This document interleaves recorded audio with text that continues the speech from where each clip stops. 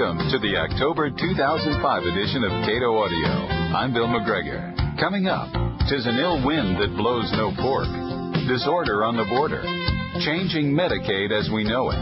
If you want peace, work for economic freedom. The pains of the poor. And in our featured segment, Roger Pilon on what they've done to our Constitution. All coming up on CatoAudio.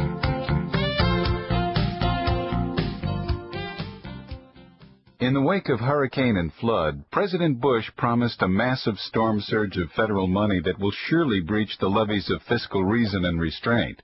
With us at the roundtable to forecast who will get the cash and who will get the bill are Stephen Slivinski, Cato's Director of Budget Studies, and Deroy Murdock, contributing editor of National Review Online, syndicated columnist, and a member of the Cato Advisory Committee on Social Security. Welcome, and thanks for being here.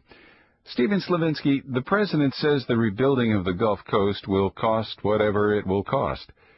Can you narrow that figure down a little bit? This is kind of like the Yogi Berra of fiscal philosophy. It's going to cost whatever it's going to cost.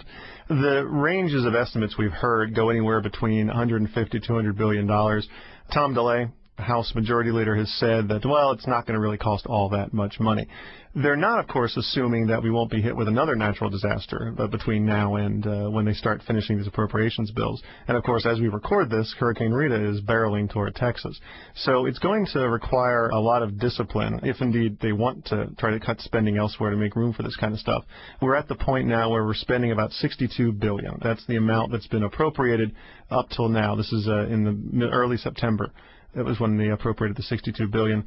We're at the end of the current fiscal year, and so this is all going to start bleeding into the next fiscal year, which they haven't even finished a budget for yet. And so this is really sort of an open auction, in a way, of future expenses. Deroy Murdock, at such a time of national emergency, we can be confident that our elected officials will allocate that money wisely, can't we? Where's all that cash going to go? Well, yeah, we can look forward to them spending very prudently and with a great sense of maturity and seriousness. So we have that going for us. My fear is that this is going to become a big free-for-all, and you'll have the state of Louisiana and the city of New Orleans, which are not exactly known for their integrity and propriety, getting their hands on this money, and some of it will go where it should, and some of it may sort of go sideways into who knows where. So I think it's very important for the Inspector General at FEMA or the Department of Homeland Security or whoever it is, or Department of Justice, to keep an eye and make sure that this money goes where it's supposed to. This is a huge expansion of federal responsibility, isn't it? Oh, absolutely. If you look at what the law says about what the traditional federal response to natural disasters are, this is outlined in the Stafford Act. This is 1988 legislation that actually amended some earlier emergency relief statutes.